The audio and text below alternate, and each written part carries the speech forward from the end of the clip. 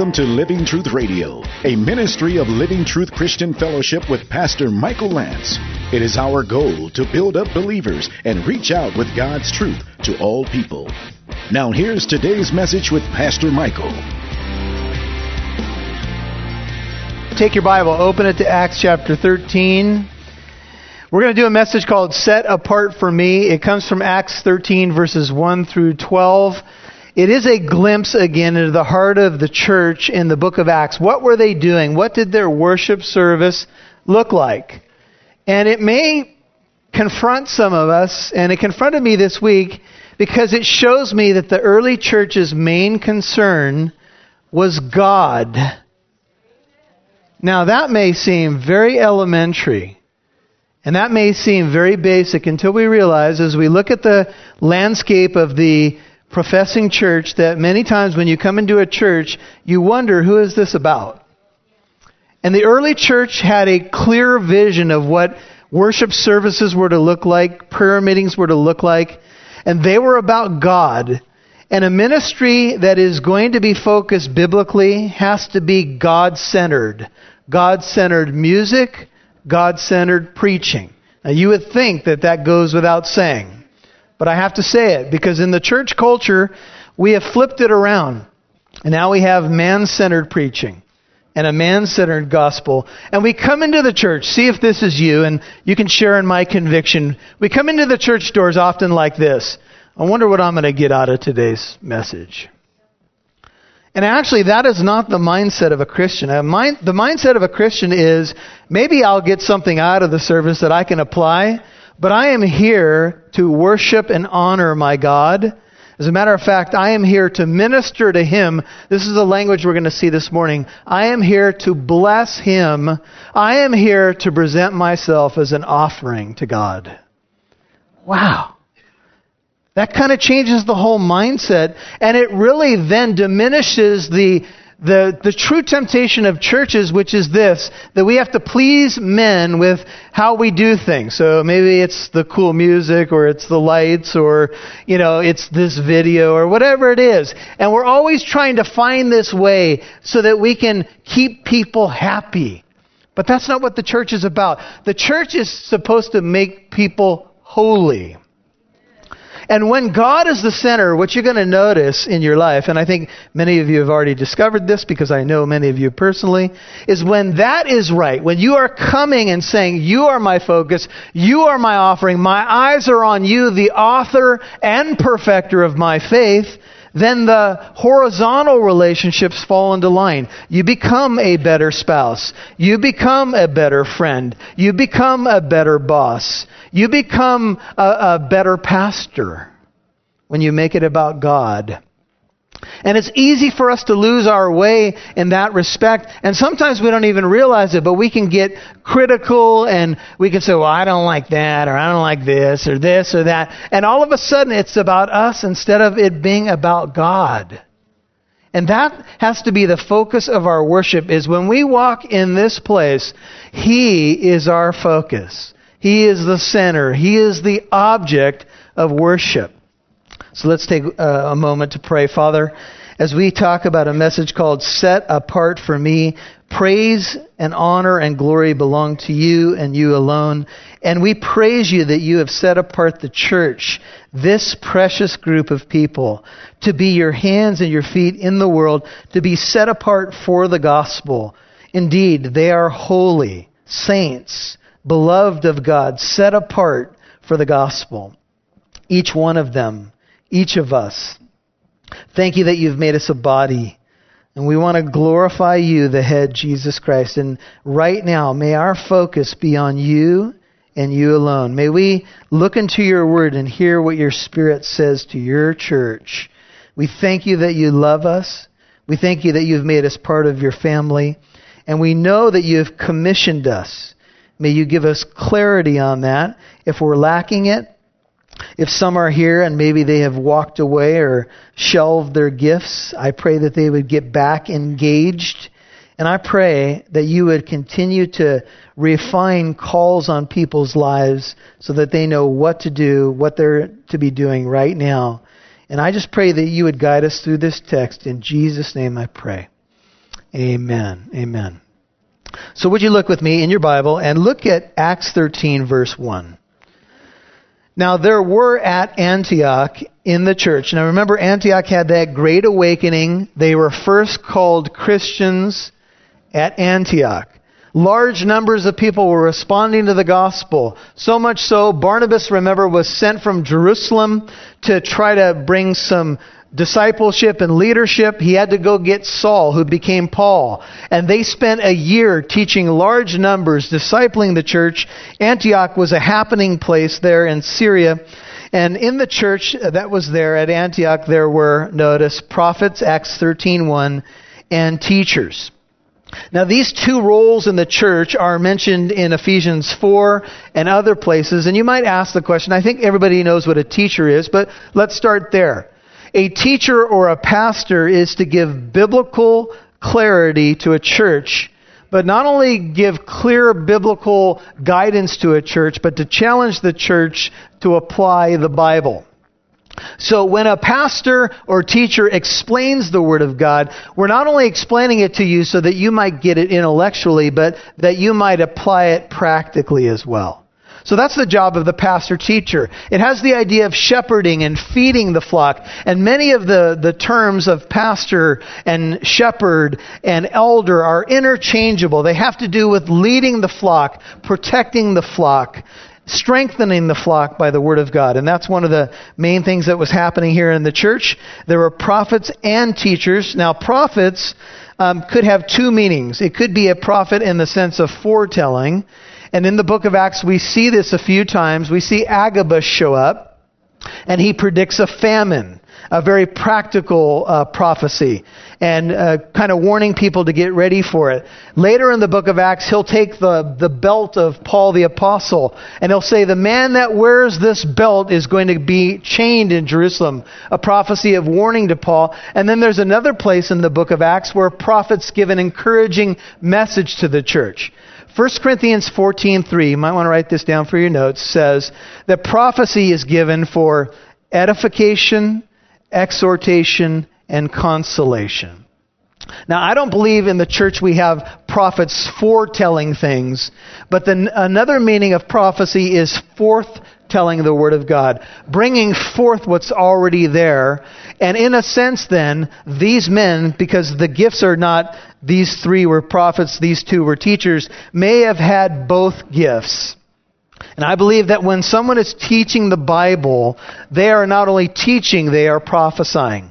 Because sometimes when I give forth a message, I'm giving exhortation to you. You're going to get some of that this morning. I'm giving edification. You're going to be built up in your faith, and consolation. The Word of God brings us comfort. It also afflicts us when we're too comfortable, if you know what I'm saying. And it can bring consolation to our lives. It does all these things. And so the gift of prophecy, I think its main purpose is forthtelling, but I'm not going to put God in a box. And I think God can do whatever He wants to do. And He can speak to people however He wants to speak to them. Now, who were these men that were the prophets and the teachers? There's a list. There's 5 of them, and it starts with Barnabas. We do know Barnabas was the Levite. He was from the island of Cyprus. He was a very generous man. Remember, he donated a tract of land early in the book of Acts. And we also know he was renamed as the son of, remember, encouragement. He was an encourager.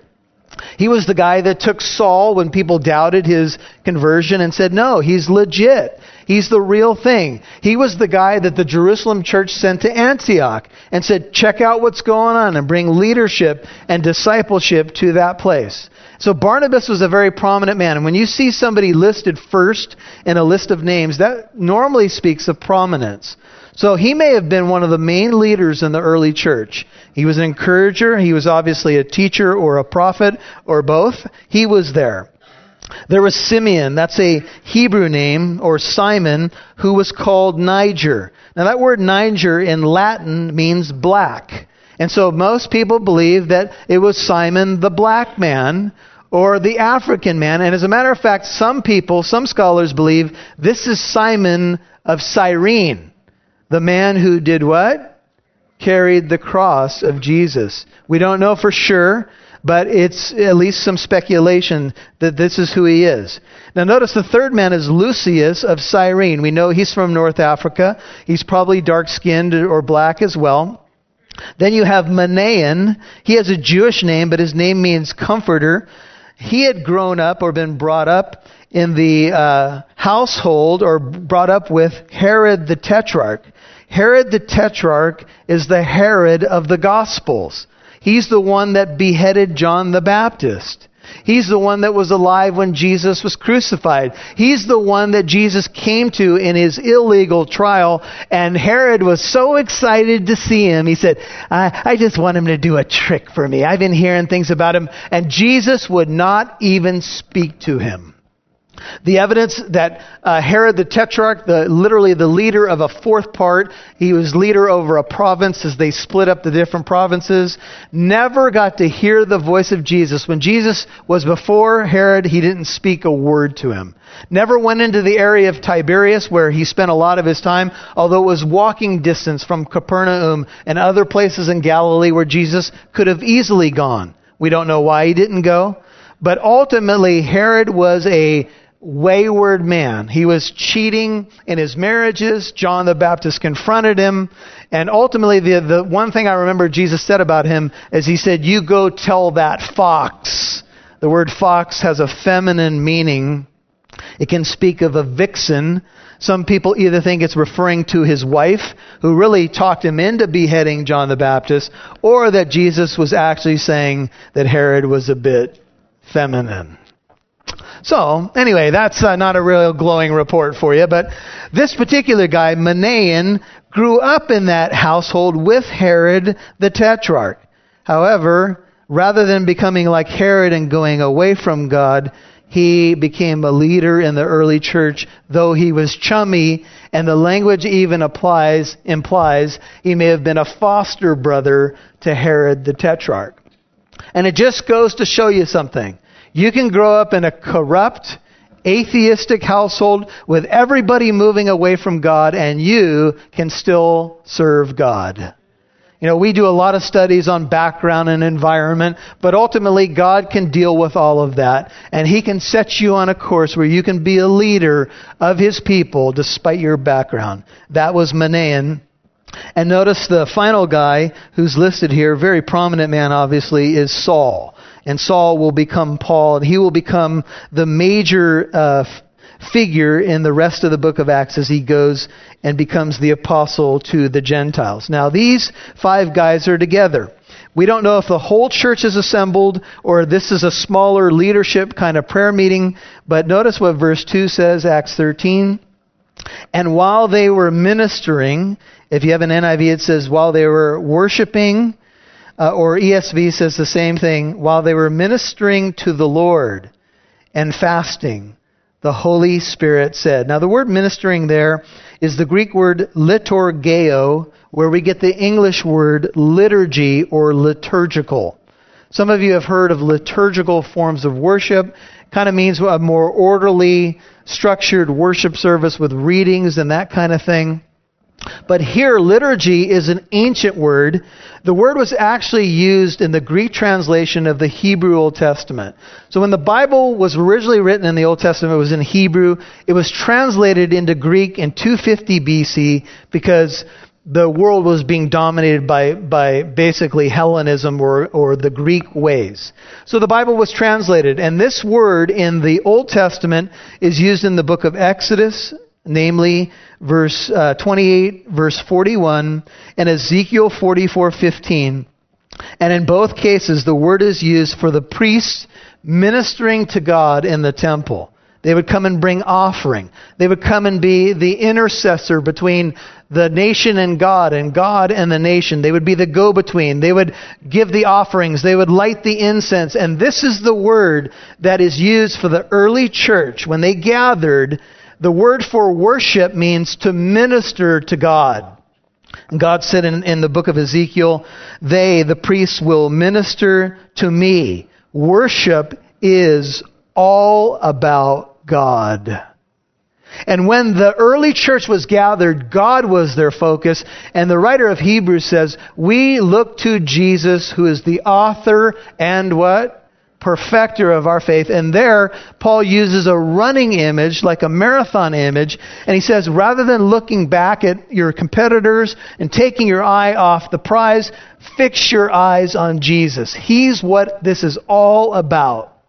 And that's what the church was doing. The leaders were gathered, they were praying, they were fasting, they were worshiping, and they were glorifying God. So when we sing songs in church, and we are singing, You Are Holy, and we are singing, In Excelsis Deo, glory to God in the highest, we are doing what we were intended to do. We are ministering to God, and when we minister to God, guess what? We become an offering to Him. We offer the sacrifice of praise. That is the fruit of our lips, giving what? Thanks to His name. That's what worship is about. And have you noticed something? When you come in with that mindset, when you come in and you want to sing about God's holiness and you want Him to be your focus, everything else melts away in the light of His glory and grace. It's awesome. See, I get caught up in that worship.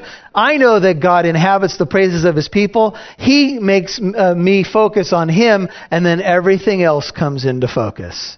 My problems aren't as big. My relationships with people, I can realize I need to see them through God's eyes. And all of a sudden, my heart starts to change. And that's why I come. I come so that He might mold and shape me more into His image. Amen? That's what the church is for. That's why it can't be about entertainment. It can't be about 20-minute sermonettes producing Christianettes. It needs to be about a depth where the jewel is turned and you can get a closer look at God. And when that jewel is turned, the sparkle is going to hit your life and you're going to shine a little bit more. That's what worship is. Worship is worthship. It speaks of the worthiness of the object, who is God. He is on display.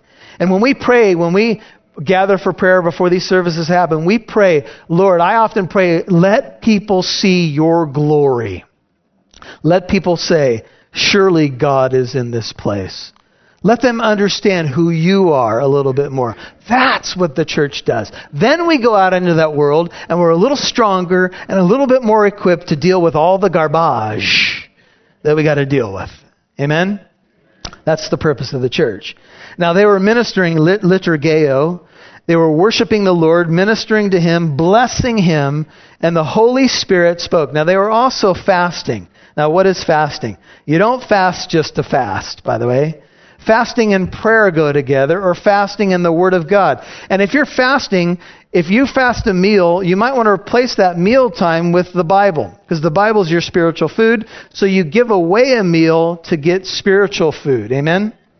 So the idea is, when you're fasting in the Bible, oftentimes people would fast for important times in the nation. Daniel read the book of Jeremiah. He realized the Babylonian captivity was about to end. He put sackcloth on, ashes, and he began to fast and seek the Lord, and he began to repent for the nation and confess sin because he knew God was going to work again in the nation. In Nehemiah's fasting and praying because he's going to go to the king and say, I want to rebuild my homeland, my city. I need the favor of God. It's sometimes asking for favor. It's asking for specific guidance. And so they were praying and they were fasting. But why? The church was already doing well. Antioch was on fire. People were coming in droves. People are being discipled. Pray tell, why do you fast and pray for further guidance when it's already happening? Because they had a sense that that's not all that God wanted to do. They had a sense that there was more. And I've said to you before, and I'll say it to you again, if you're waiting for an epiphany, if you're a parked car right now and you think somehow, the revelation is just going to come, I know that when the Lord speaks to me about my calling, it's going to be, and the red hockey light will go off and light will shine right here. You are to do the following. I hope it includes Hawaii, and this is okay. And you're waiting. If you're in God's waiting room right now, can I make a recommendation? Don't just sit there. Do something. Be obedient to what you already know to do. week after week, these guys come up here and they say, we now are going to show you the 7th slide to show you how urgent the urgent need is for the urgent need of ushers. How many times does that slide have to go up before somebody says, you know what? Until, I'll usher. That'd be pretty cool. Because then we don't have to put it up there again and annoy you, which I'm sure that some of you get annoyed with the slide for the 5th week in a row. Well, we're annoyed too. So anyway, there you go. Amen. So as they were ministering to the Lord, the Holy Spirit said, they're fasting, they're trying to elevate the spiritual, intensify the spiritual by putting down the flesh. Have you noticed, think about it this way, the reason you fast is because the flesh is a distraction. You know? You try to pray and your stomach, right? It's time for you to eat. And what you have to say to your flesh is, you can say this as a Christian, shut up. Is that a Christian phrase? I think so. Jesus said it to the storm, be quiet. Another way to say it is, shut up. That's not a bad phrase, by the way. If you say it to your flesh, it's good. Because you know what you're saying? You are not going to dictate everything that I do today or this week. I'm pushing you down so I can intensify the spiritual things. And man, is it a test when you decide to get spiritual, amen? Because your flesh goes, what are you doing? You eat at 10:15 every day. Where's my stuff? And that's when you have to say, quiet. I'm elevating the spiritual today, right? I'm going to seek the Lord. I want Him to speak to me. And the Holy Spirit spoke. And He said, set apart for me Barnabas and Saul for the work to which I have called them. Would you notice, Bible students, the Holy Spirit said something. I just want to say, as kindly as I can to our Jehovah's Witness friends, the Holy Spirit is not simply just God's active force. He is the third person of the Holy Trinity. He speaks. He calls people into ministry. You remember how we've said in the Book of Acts study that you could call the Book of Acts the Acts of the Holy Spirit? Here you go. The Holy Spirit spoke and He said, set apart for me. The Holy Spirit is God, third person of the Holy Trinity. The work, and he calls out two people, Barnabas and Saul, to the work to which I have called them. In the body, the Holy Spirit gives the gifts according to His will. And then He places you in the body. And Paul uses the body analogy or metaphor. Christ is the head. And we all are different parts. Some of us are ears. Some of us are eyes. Some of us are the mouth. Some of us are the feet. Some of us are the internal organs that are behind the scenes. Nobody sees them. They're not out front, but they're even more important because without them, guess what? You're dead. And sometimes people behind the scenes think, well, I'm not that important. I don't preach and teach. No, you are vital to the operation of the body. And all the parts of the body come together to glorify who? The head. When I'm walking, I don't think, I need to walk now. I got to walk. Right, left, right. Now, maybe if you're in some rehab or something, you may have to think that way. But my brain sends a message and my body just does it. Why? Because my head's in control. That's the way the church is. Each of us have a part to play. Some of us are the hand, whatever. But you get the image. We're all following the orders of the head, and it brings Him glory because we start going where He wants us to go.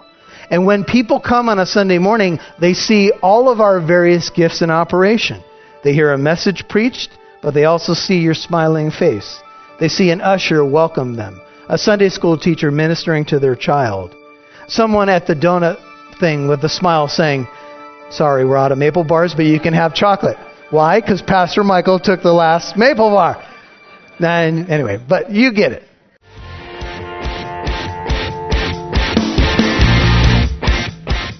If you would like to listen to this message, or if you would like more information about the ministry of Living Truth, please visit our website at livingtruthcorona.org. That's livingtruthcorona.org.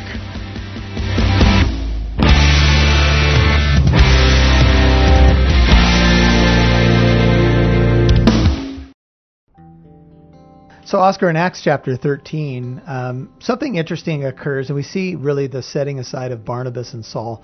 Barnabas is that son of encouragement. Saul will become the famous Paul the Apostle. And they're fasting and praying.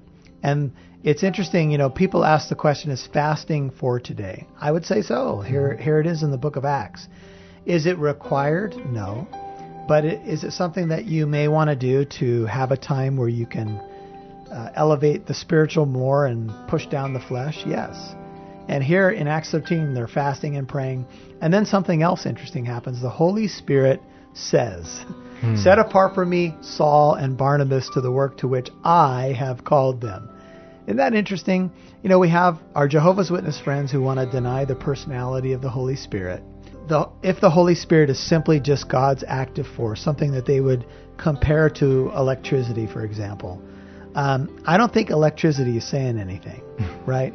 But the Holy Spirit says something. He actually sets apart two individuals, two major New Testament characters, for the work to which He had called them. And we've said that the book of Acts could be called the Acts of the Holy Spirit, right? And here's a great verse that says, "Oh, the Holy Spirit's very active, and by the way, this means that He could speak to you. He could speak to you personally." Now, we're not talking about adding to the canon. The canon is closed. But, people ask the question, does the Holy Spirit still speak? I think He can. I'm concerned that we don't put God in a box here.